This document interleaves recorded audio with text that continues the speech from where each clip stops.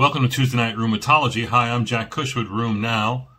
In this last edition of RheumNow Live 2023 replays, we're going to present a session on rheumatoid arthritis called Decisive Therapeutics.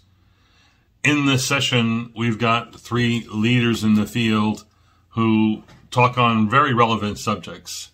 The kingpin of rheumatologists and certainly of methotrexate, Dr. Joel Kremer, is going to give us a 50-year perspective on methotrexate. Second, Janet Pope is going to give us a challenging session on myths and realities in rheumatoid arthritis. And lastly, the resurgence of biosimilars needs to be addressed by the king of biosimilars himself, Dr. John Kay from UMass. He's going to talk about biosimilars being back on the agenda. Each of these lectures was 30 minutes long, but we're going to present excerpts from those lectures in this Tuesday Night Rheumatology for your pleasure. You can go to the website or our YouTube channel to look at these lectures individually, the whole lecture, and also be sure to catch the Q&A panel at the end, 30 minutes of Q&A with those three experts. Hope you enjoy. Tune in this week and listen to our EULAR coverage live from Milan. Bye. We've been studying methotrexate forever. The oncologists, before we even started methotrexate, said it was the best studied drug the world has ever seen. And we've contributed another 10,000 studies. We should know what we're doing with this drug. Controlled studies on everything, by itself, with the addition of other DMARDs, with biologic DMARDs, with everything on that side. And it's become our anchor drug.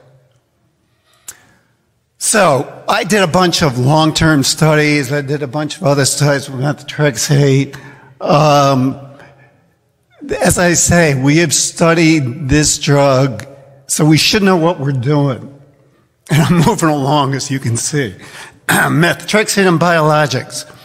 Most biologics work better with methotrexate, and there's a variety of reasons for that. There's only one biologic, tocilizumab, in which people have attempted to taper methotrexate successfully, but you have to be careful. Triple therapy. Raise your hands if you use a lot of triple therapy. Okay, I see a few hands. We did, with a denominator of 50,000, we did a survey and we found 300 patients on triple therapy. And of the 300, 150 had deseated, mostly because of sulfasalazine. I'll have a little bit more to say about that. But you can combine methotrexate with a bunch of things.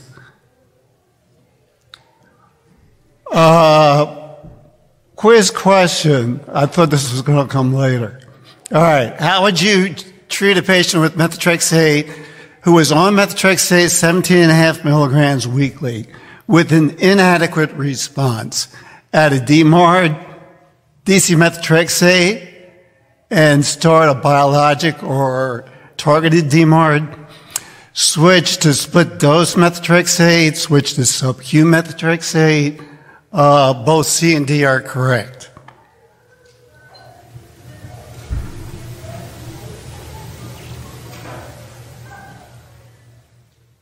Yeah, good. Both C and D are correct, and we'll talk about that. Oh, I just used up half my time. This is a slide that I have several times in this talk. And what it shows is when you use methotrexate, orally or sub-Q, it peaks within hours. By 24 hours, it should be below 0.05 micromolar, which is basically unmeasurable. If the level of methotrexate is sustained beyond that level, you're in trouble. And we'll talk about it. I want you to know all this biochemistry, but let's go over it quickly. Reduced folate carrier actively takes up methotrexate as well as leucovorin. polinic acid.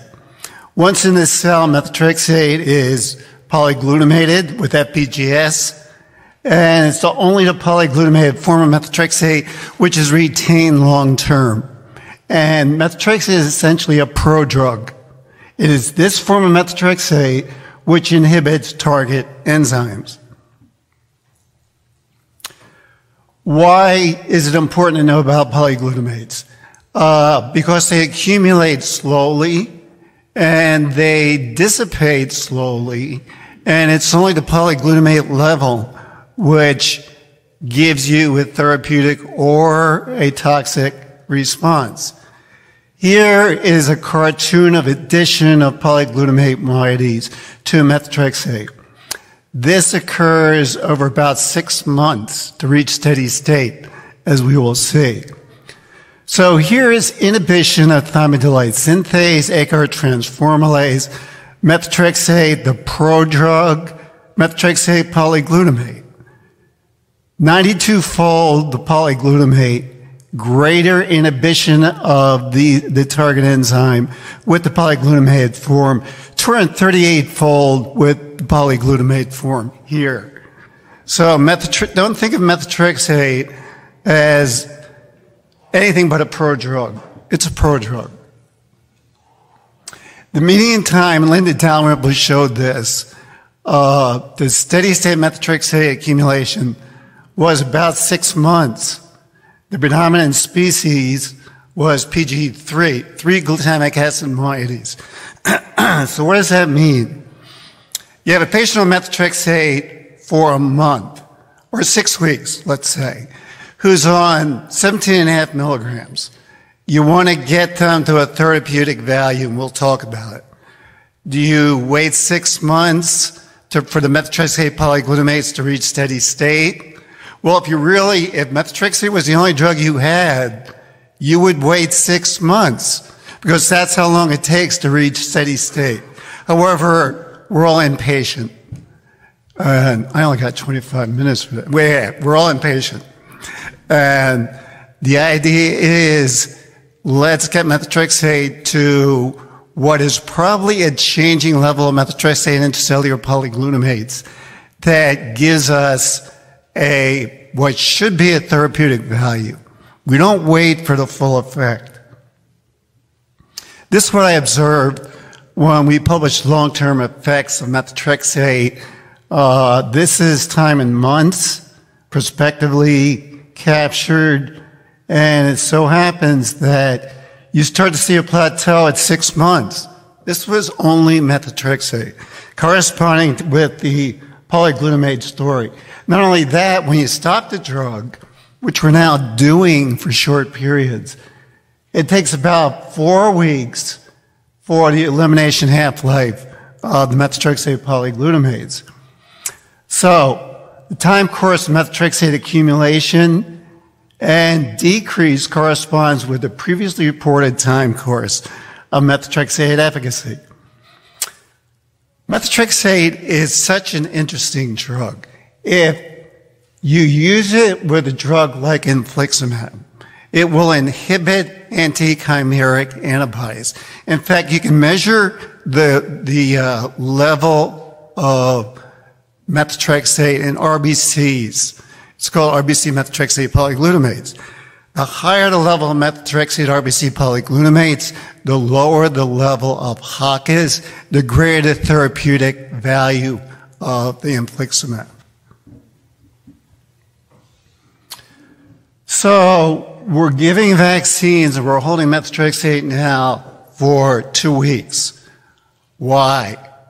Because when you give a vaccine, obviously you're giving it parenterally. It's a neoantigen. And methotrexate will prevent an adequate therapeutic humoral response to the neoantigen. So hold it for 2 weeks. Is 2 weeks magic? I don't know. Nobody knows. Could be a week. But don't hold it for a month because of what we saw, how quickly the polyglutamates are lost. 4 weeks. Methotrexate and pegloticase. I can never give pegloticase because there are always antibodies. But again, give methotrexate with pegloticase, and you inhibit the antibodies to pegloticase, similar to the way it works with infliximab.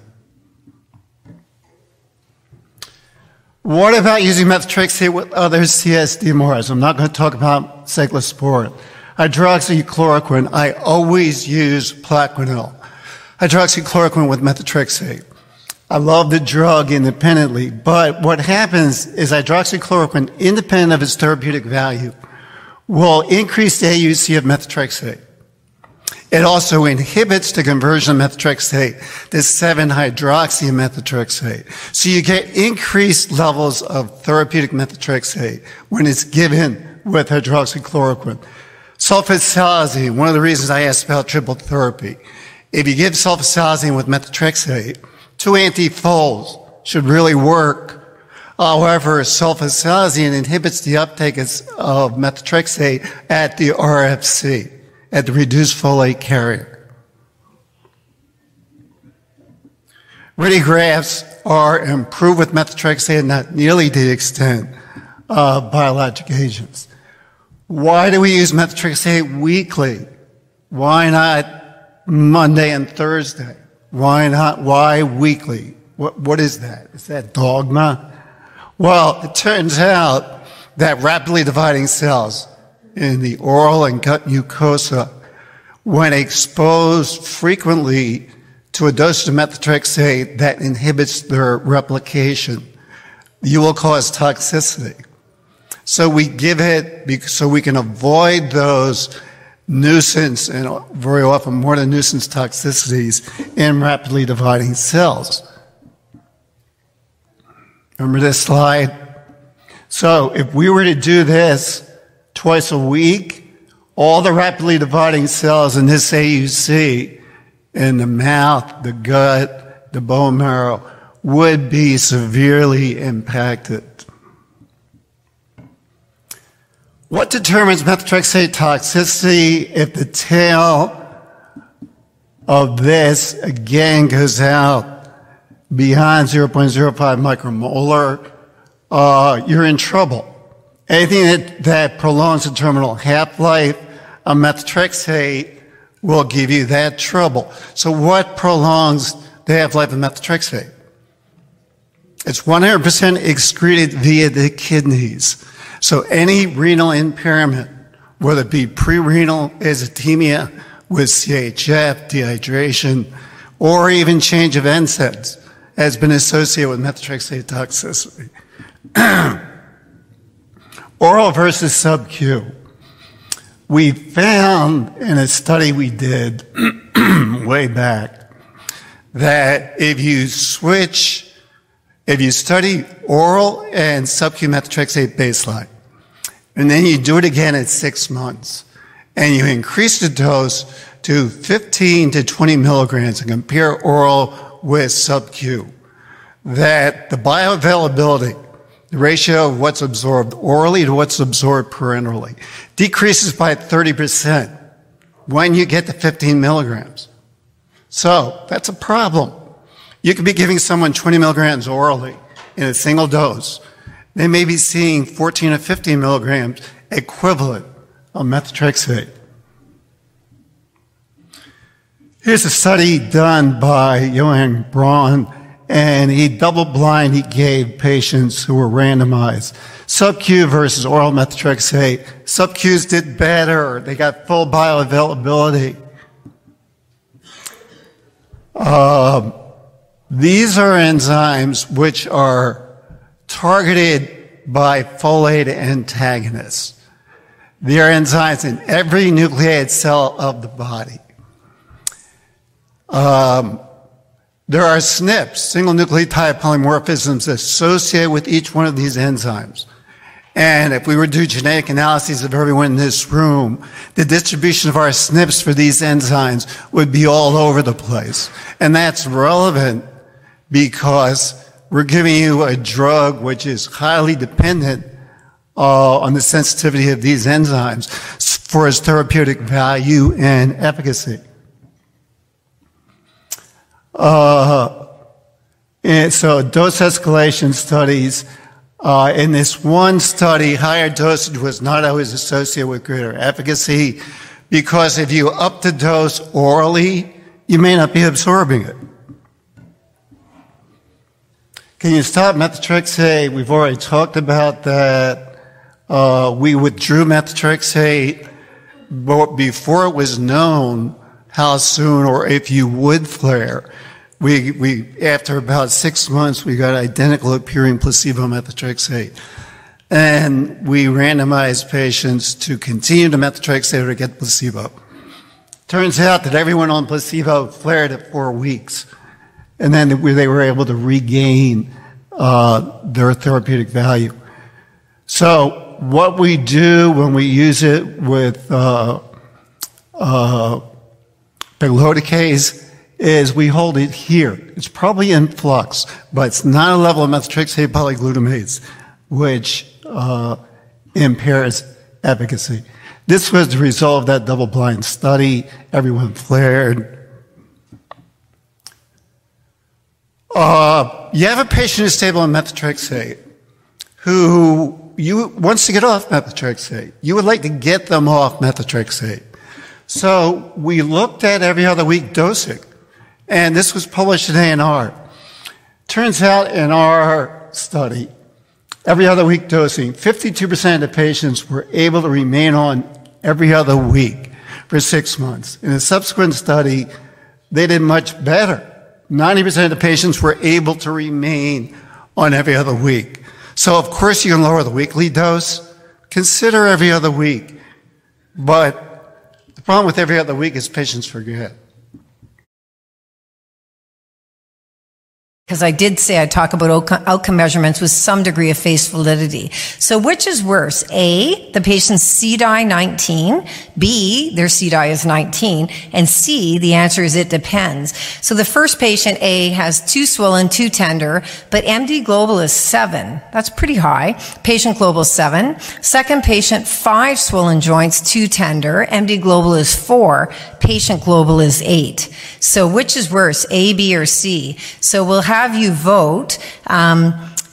Okay, so B, that's really interesting. We'll see what happens with people. There's more than one right answer here. I'll just give you that. There is not a right answer. I think it really depends. Okay, so nobody says A, but we have B where they've got, I think the MD global gets a bit higher. I think that I can't remember which order I gave them to you in, but one has more swollen joints, tender are about the same, and MD global is different. Okay, so I think it depends. So it is a myth. So another lie I've been told is a swollen joint is a swollen joint. Well, of course it is. But I think you might beg to differ there. You can see the IP of the thumb, the second MCP, the second PIP. By the way, she has a second DIP too, but I can't help that. This lady does have RA, and occasionally DIPs are involved. But I would call her 3 joints there on that hand. Look at the one joint here, though. I don't know, I would say the second person with a giant shoulder and an arm attached is probably far worse off. The other thing is, if you do a 28 joint count, what about the ankles and the feet? So I think knowing a score, you have to look at the components. It's not an HbA1c equivalent, unfortunately, in rheumatology. So the next myth, I mean, if you saw my Twitter page, you would think that I can't get anyone in remission, but I don't take their pictures. I honestly don't take their pictures. Lots of people are in remission. But there's a myth we can get most RA patients into sustained remission. We're to treat to a target of low disease activity, Boolean remission, the clinical definition, a low DAS, a low CDI, a low SDI.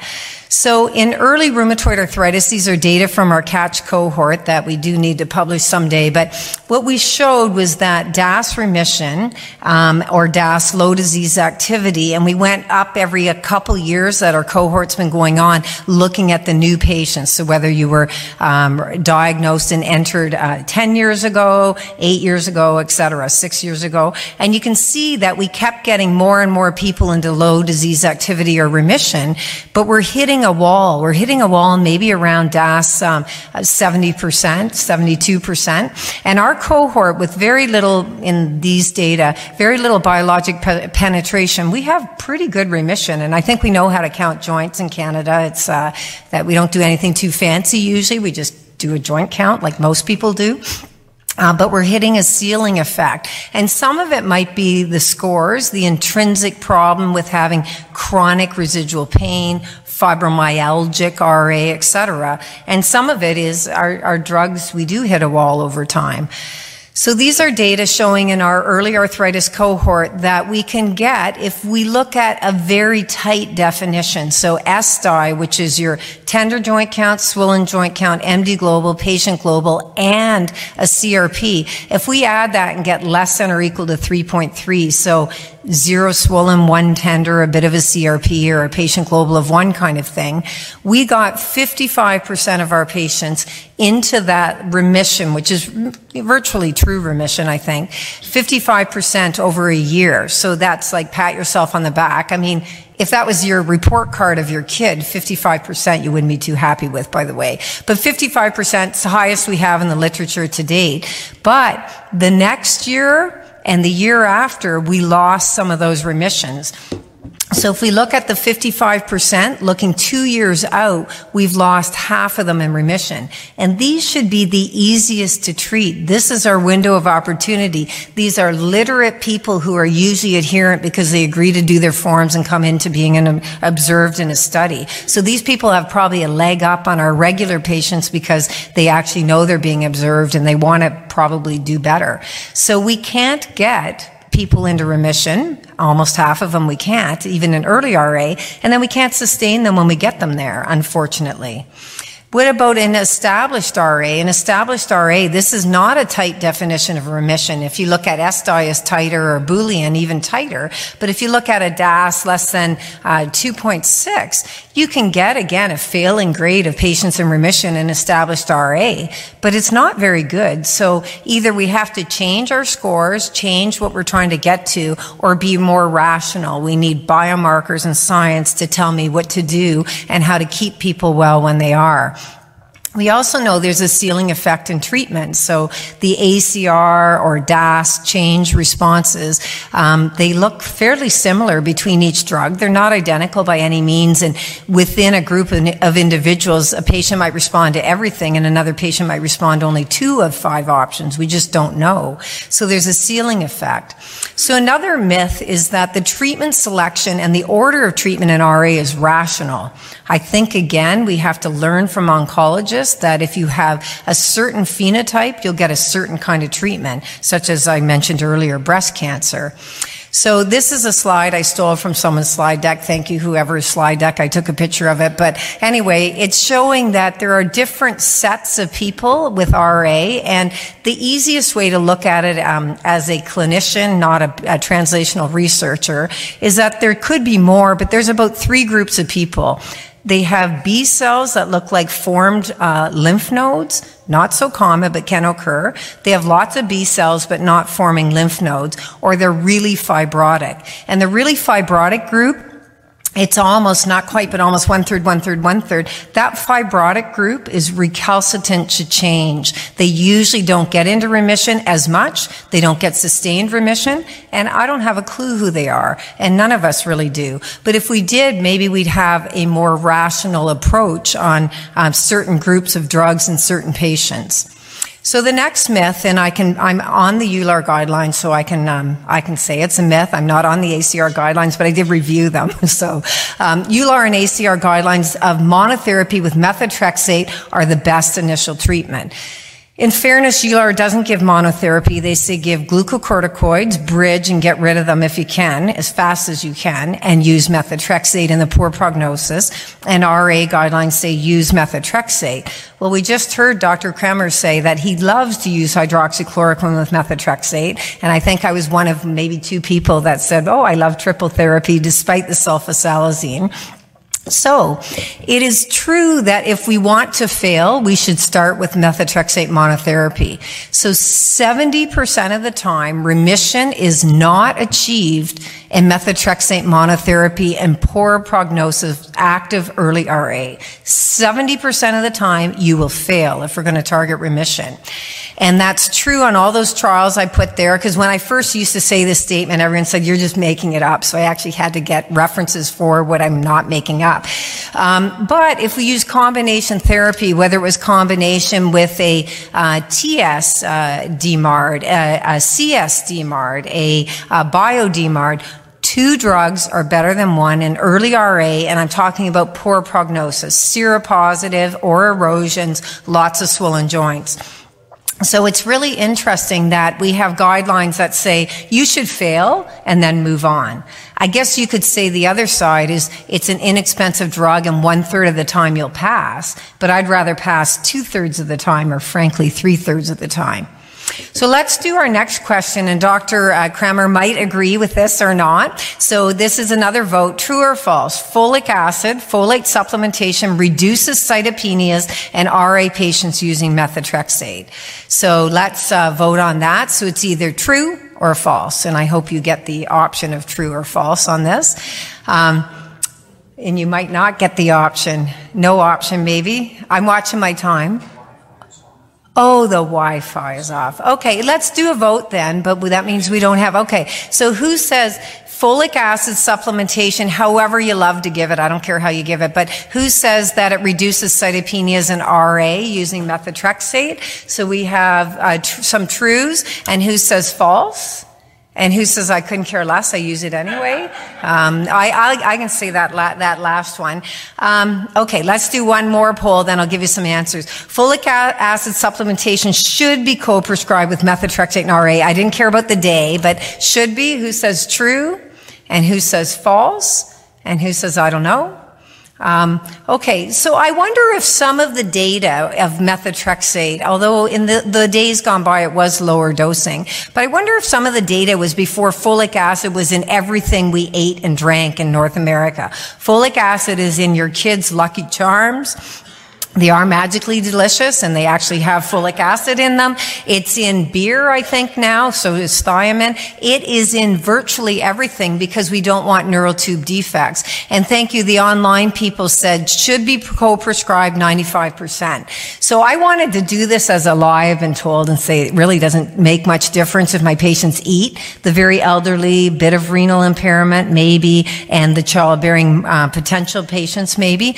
But I'll tell you, I couldn't really tell you that that's true because there are 2 systematic reviews, and interestingly, there's some good things about folic acid supplementation. So a good thing is it seems to reduce, interestingly, GI side effects. It might or might not reduce other mucosal problems, such as having sores in your mouth. There are no data whatsoever that it reduces cytopenias, interestingly, in all those RA trials, 0 data. But interestingly, it might reduce transaminitis. And there is, in one of the systematic reviews, there's 2 out. I'll just give you the reference for the second one while I'm talking. It might increase the durability of use. So that's the main reason why I would use folic acid. I couldn't care less what folic acid, at what dose, and on what day. So, Joel, when we talk about this, I don't know if you're going to agree with that or not. Folinic acid is really expensive, far more expensive than it should be. So I don't use that except for to bail people out. Okay, I think, am I over now? Am I on the over side or the under? Okay, I'm good. Okay. Oh man, whoa. Okay, true or false? We don't need to inject swollen joints at the onset of RA. So, for those in the room voting, who would vote that that's true? We don't need to inject. Guidelines don't. Okay, we got some. And computers back up. Okay, and false. All right. So I thought I wanted to do this one because I think we underplay this is my opinion. I think we underplay the value of joint injections, particularly in early disease. So 2/3 are saying we don't need to inject, and 1/3 is saying, well, maybe we do, or it's not true. So this is an old study, randomized controlled trial on joint injections in RA trials. You're lucky if you hit 50 people. So this is a normal sized trial in this kind of thing. But it was a nice trial, so I thought I'd bring it up even though it's old data. data from 2014 in a journal you've never heard of, but it was kind of nice. The patients got methotrexate and sulfasalazine, and half are randomized to inject every swollen joint at onset and half not to inject any joints. So they all got double therapy, and you can see that 3 months after the injections, and you could say, well, the injections are wearing off then. Yeah, so that's probably a good time to look. They're not going to last for 6 months probably, but the mean DAS that started the same went far lower, clinically relevantly lower, like as though this is a very good drug, by the way.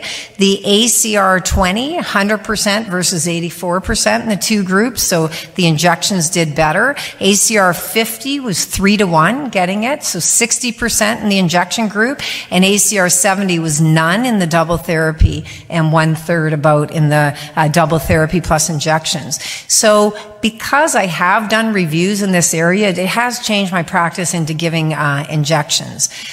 So true or false, it is better to give oral or intramuscular glucocorticoids than to inject 6 to 12 joints in active RA. So let's vote on that.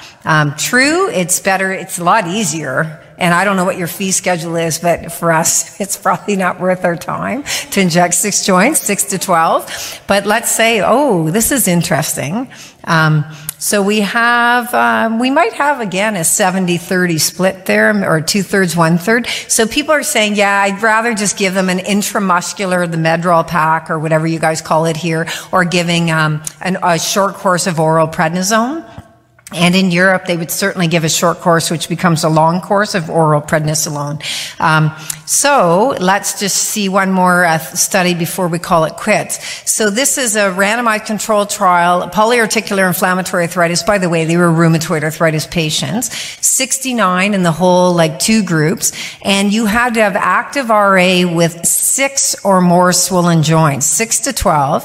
And you got intra-articular injections on that whole 6 to 12. Or you got, and this is where you might complain about the methodology, you got 120 milligrams of intramuscular Medrol, Solumedrol, Depomedrol. So just if you're going to do a bit of math here, if you're doing big joints, you're getting a lot more glucocorticoids in those joints being injected than one intramuscular.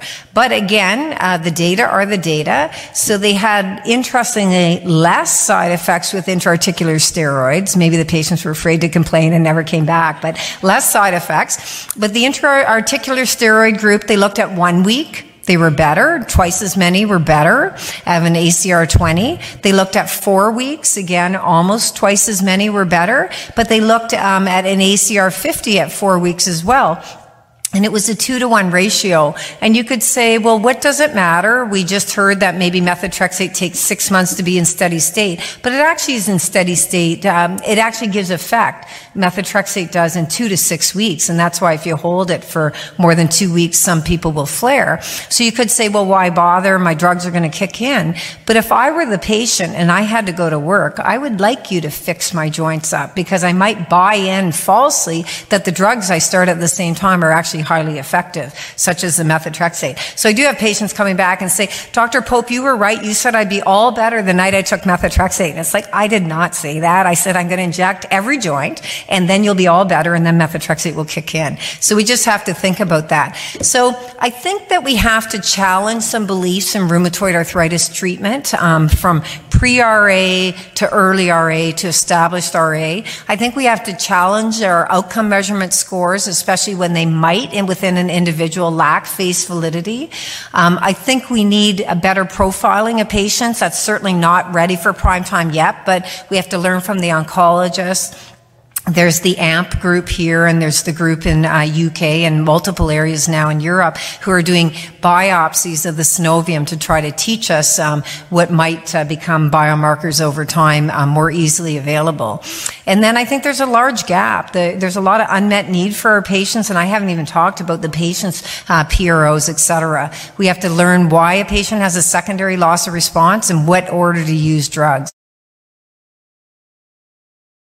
Approval of a biosimilar by a regulatory agency requires A, comparable efficacy demonstrated in the disease for which the reference product is approved, B, equivalent efficacy demonstrated in all diseases for which the reference product is approved, C, equivalent pharmacokinetics demonstrated in a disease for which the reference product is approved.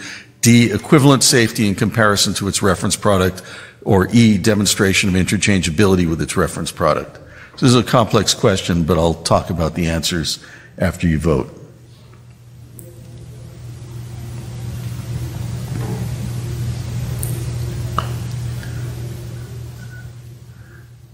People are changing their mind. Oh, the correct answer is only 13% equivalent pharmacokinetics demonstrated in the disease for which the reference product is approved. So the FDA guidance on demonstrating biosimilarity talks about a totality of the evidence approach to reduce residual uncertainty. You start off with a very robust assessment of structural and functional characterization of the biosimilar candidate in comparison to the reference product.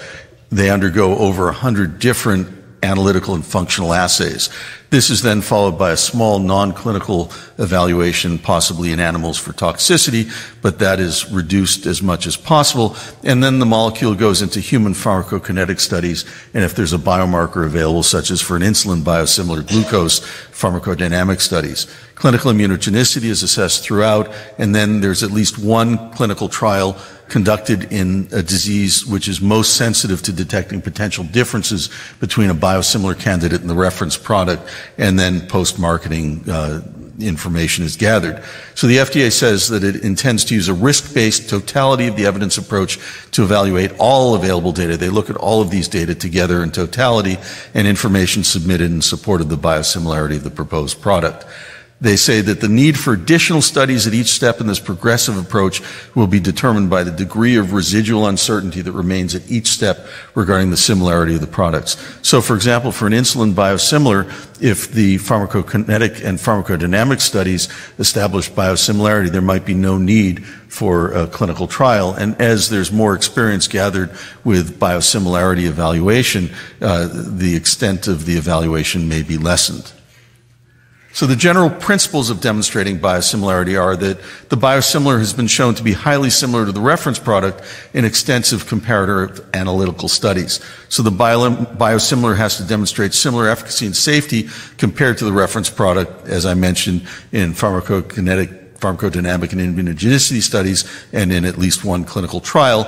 And no differences are expected in safety or efficacy between an approved biosimilar and its reference product. And because we have extensive clinical experience with the reference product in all of the indications for which it has been approved, and a biosimilar is now shown to be like another batch of the reference product, albeit made by a different manufacturer, clinical efficacy and safety have already been demonstrated by the reference product, so there's no need to demonstrate the efficacy of the biosimilar in all indications. One can extrapolate approval of the biosimilar candidate to all indications for which the reference product is approved without doing clinical trials in these additional indications. And that's where the financial savings in development of a biosimilar can occur. So the preclinical development of biosimilars involves cloning and production of the biosimilar candidate in a cell line to recapitulate all of the post-translational modification of the reference product, and then scaling up production. And then analytical studies compare the biosimilar candidate to the reference product in terms of structure, function, biological activity, and purity. The clinical development of biosimilars consists of clinical equivalent studies, pharmacokinetic and pharmacodynamic studies, and then at least one comparative effectiveness trial. These are data from the first published clinical trial of a biosimilar monoclonal antibody, the clinical equivalent study comparing the CTP13 biosimilar candidate for infliximab to reference infliximab in ankylosing spondylitis. This study enrolled 250 patients with active ankylosing spondylitis randomized 1-to-1 to receive either the biosimilar candidate or reference infliximab at 5 milligrams per kilogram infused intravenously over 2 hours per dose. The loading regimen was the standard loading regimen for infliximab, 0, 2, and 6 weeks, and then maintenance every 8 weeks up to week 30. The assessment was a pharmacokinetic assessment. The ratios of the geometric means of the primary pharmacokinetic parameters between weeks 22 and 30, and secondary endpoints included ASAS 20 and ASAS 40 at week 30, and safety, the incidence of adverse events. The primary endpoint was met the ratio for the area under the curve tau was 1.05, and 90% confidence intervals fell within the equivalence range of 0.8 to 1.25, which is plus or minus 20% log transformed. The maximal concentration at steady state also met those criteria. And you can see here that at the 3 time points measured, weeks 14, 30, and 54, the ASAS-20 and the ASAS-50 tracked very closely together. However, these were on the plateau phase of the pharmacodynamic response, so these are time points at which you'd expect the two molecules to track together given the insensitivity of these clinical outcome measures to detect potential differences between drugs. In terms of safety, CTP13 and reference infliximab were comparable in terms of safety. A comparative effectiveness trial is shown here, an example of Samsung Bioepis' etanercept biosimilar. When it was a biosimilar candidate, it was known as SB4, compared to reference etanercept in rheumatoid arthritis. Here, the study was powered for an ACR20 at week 24 with an equivalence range of equivalence margin of plus or minus 15%.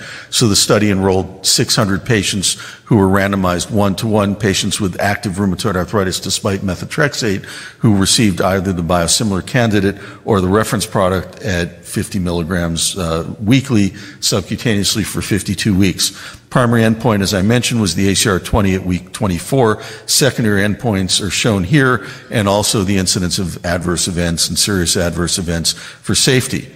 Here they measured time points at early time points as well as at the plateau phase. And you can see that the early time points, which are most sensitive to detecting potential differences between the biosimilar candidate and the reference product, track very closely together for the ACR20, ACR50, and ACR70, which you see looking from top to bottom. In terms of related treatment emergent adverse events, the etanercept biosimilar and reference etanercept are highly comparable, except for the injection site reactions, which were much lower, 3.7% for the biosimilar compared to 17.2% for the reference product. So a biosimilar has to be equivalent in efficacy and comparable in safety or immunogenicity, but it can be superior in terms of safety or immunogenicity and still be biosimilar as long as it is not superior or inferior in terms of efficacy. So interchangeability. The FDA the United States Congress put together this designation of interchangeability as part of the Affordable Care Act in 2010, but it wasn't until 2017 that the FDA came up with draft guidance for how to achieve this designation of interchangeability. And to do that, a sponsor must show that the proposed interchangeable product first is biosimilar to the reference product. So it first has to be approved as a biosimilar, and then that it can be expected to produce the same clinical result as the reference product in any given patient and in all of the reference product's licensed conditions of use. And for a biologic product that's administered more than once, the risk in terms of safety or loss of efficacy of alternating or switching between the biologic product and the reference product is not greater than the risk of using the reference product without a switch. So the study design that was proposed was a lead-in period of treatment with the reference product followed by a randomized 2-arm trial comparing a switching arm to a continued treatment arm, a non-switching arm, with at least 3 switches, with each switch crossing over to the alternative product, ending up on the biosimilar in the switching arm. So this is the schematic diagram. All subjects are on the reference product, and then they're randomized either to the non-switching arm or the switching arm, where they have switches, 3 switches back and forth. They have an adequate washout, and then pharmacokinetic endpoint sampling occurs, and they end up either on the biosimilar candidate, or the approved biosimilar, the interchangeable biosimilar candidate in the switching arm, or they remain on the reference product in the non-switching arm. The primary endpoints for such a study have to be pharmacokinetic endpoints, because those are much more sensitive to detecting potential differences than are the clinical endpoints. So area under the curve tau, and for subcutaneous molecules, the maximal concentration at steady state. And these are subjected to the standard pharmacokinetic equivalence range of 0.8 to 1.25. Secondary endpoint includes other pharmacokinetic parameters, safety, immunogenicity, and efficacy. And they suggested that U.S. licensed reference product has to be used as a comparator unless there's a bridging study between a non-U.S. comparator and the U.S. product. Post-marketing data is also included. So the first interchangeable biosimilar was approved in July of 2021, an insulin glargine biosimilar. And then Boehringer Ingelheim subjected its adalimumab biosimilar to a switching study compared to reference adalimumab in patients with chronic plaque psoriasis.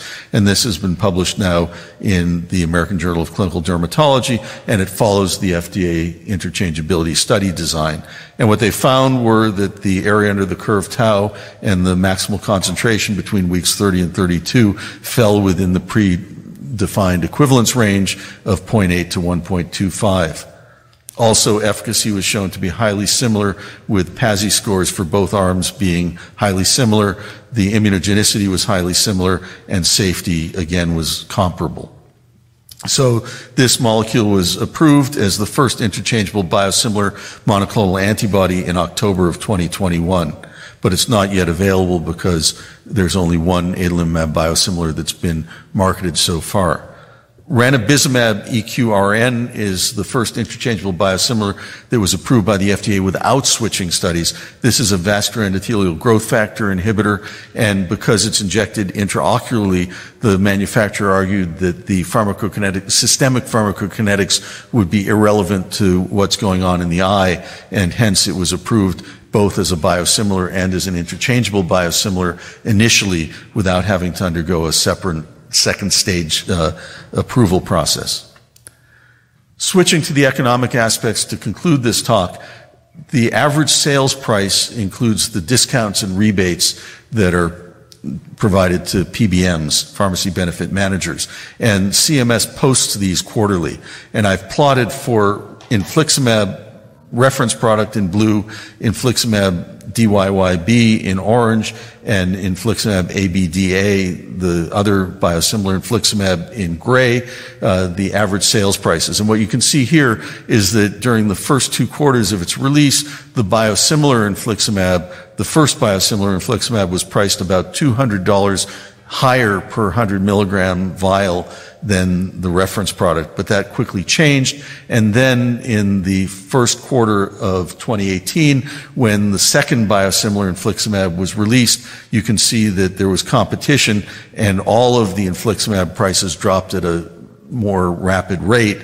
Interestingly, during the last 3 quarters, the average sales price of the second biosimilar infliximab, the one in gray, has gone up higher than both the reference product and the other infliximab. This is due to loss of discounts and rebates. There are now 8 adalimumab biosimilars that have been approved by the FDA, and they're all going to be launched this year. AbbVie reached agreements with multiple developers which forestalled market entry in the United States till this year, whereas they'd been released in Europe and other countries as of October 2018. AbbVie granted a license to each of these companies, so AbbVie gets royalty for every sale of the biosimilar adalimumab. It's sort of like a Kevin O'Leary deal on Shark Tank. So in July, we're going to have 6 adalimumab biosimilars that are released, and then finally Sandoz's biosimilar adalimumab is going to be released in September. The adalimumab sales have been forecasted to slump next year, so these have reached over $20 billion a year as of 2022. In 2023, they're estimated to drop to about only $10 billion or $8 billion, and then in 2024, they're going to drop even further. The growth in sales of the adalimumab biosimilars are expected to increase. In 2023, the first adalimumab biosimilar that's been released by Amgen is expected to generate about $450 million of sales, and these sales are expected to grow by 2026 to over $900 million a year, and the other adalimumab biosimilars shown here are expected to grow as well. The impact of brand losses of exclusivity in the United States as of next year are going to be about $14.2 billion loss of sales because of loss of exclusivity for all of the biosimilar, all of the drugs for which there are biosimilars. So in summary, all biologics are subject to variability, drift, and evolution, both reference products and biosimilars. A biosimilar is highly similar to its reference product without clinically meaningful differences. Rigorous analytical methods must demonstrate their degrees of similarity, including structural, physical, chemical, and biological analysis, safety, purity, and potency. Clinical trials have to demonstrate equivalence of the biosimilar to its reference product, both in clinical and pharmacokinetic studies. The interchangeability designation generally requires additional studies with multiple switches between the biosimilar and the reference product, and the availability of biosimilars is expected to result in significantly lower spending on biooriginators.